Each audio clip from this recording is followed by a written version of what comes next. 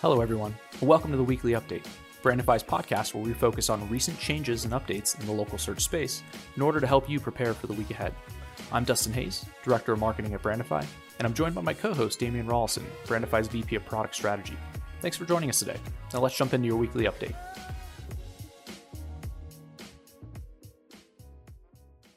Hello. For our first item this week, Yelp has made several updates in recent weeks to help businesses communicate clearly to consumers about their changed hours, different kinds of services related to the pandemic. They created a banner message that allows businesses to customize the information that they provide to consumers. Well, they've just made a new update where the Yelp for Business dashboard has a section called Updates During Coronavirus. Some of the items that I've already mentioned are included there, and there are some new attributes as well that allow you to specify the health and safety measures that you're taking at your business location.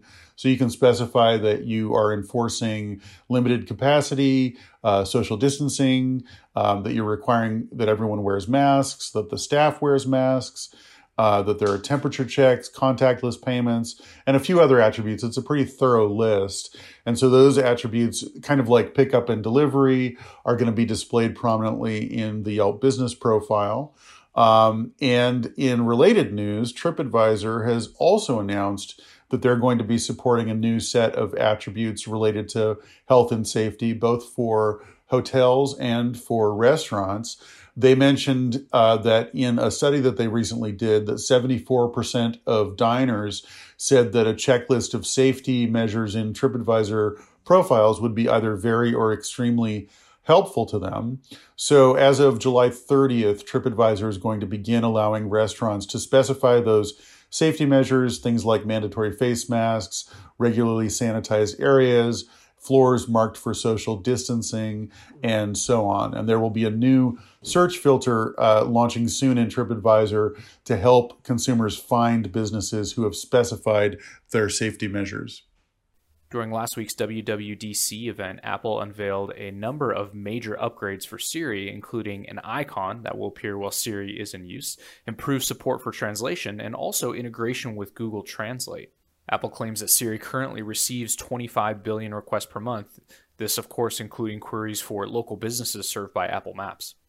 Google has recently published a blog post about its messaging feature, the feature in Google My Business that allows businesses to exchange text message type communications with consumers who reach out to them by clicking on a message button in the GMB profile. So in the past, this has been a feature that was more suited to SMBs, given the fact that the only way to interact with a customer was to use your phone, either your messaging app or the GMB app. But Google has been working on a pilot of a sort of enterprise level version of messaging that allows larger brands to interact using third-party platforms such as Podium, Amplify.ai. There are several platforms actually that are now supported for messaging. So there were some case studies that Google shared in the blog post. Woolworths in Australia, Walmart, and MyGov in India were early participants in this messaging for enterprise functionality. And Woolworth customers, for example, as Google reported, were able to use messaging to search for products, see availability, see aisle information at local stores, get details about hours, COVID-19 related updates, and so on.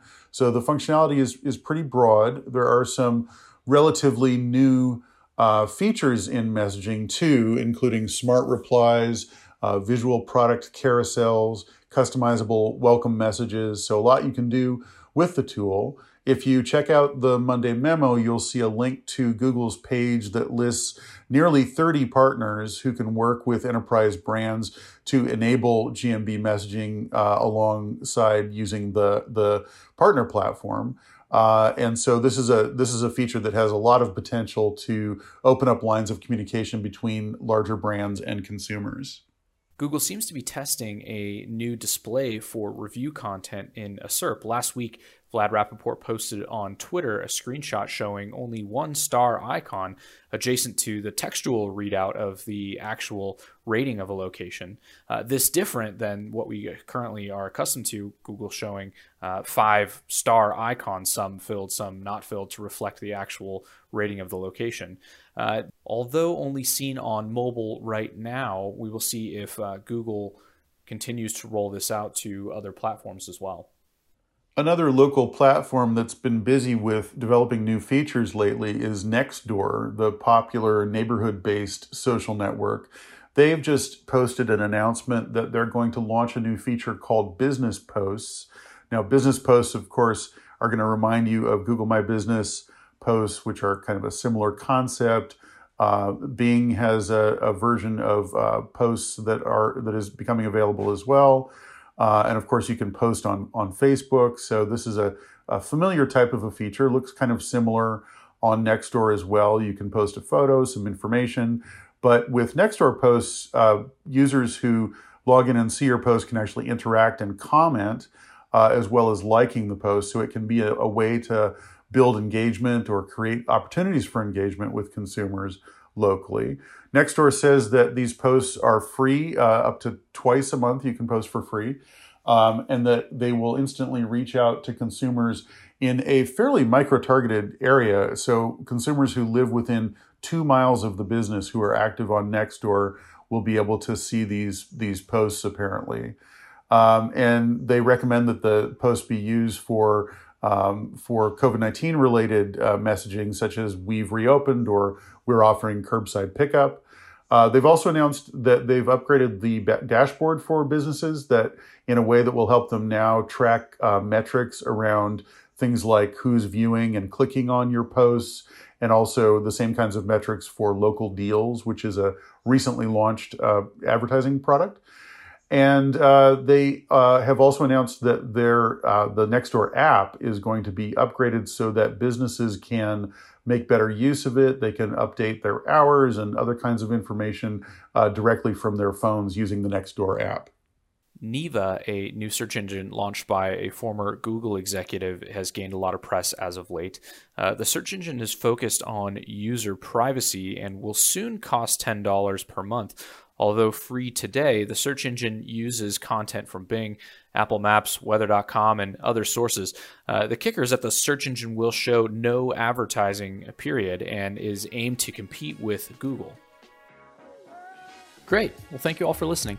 Be sure to check us out on Brandify.com and the Brandify blog, where you can find more information about the topics we've covered here today. You can also subscribe to the weekly update from your favorite podcast service so you never miss an episode. I'm Dustin Hayes, along with Damian Rawlison, and we'll see you next time on the Weekly Update.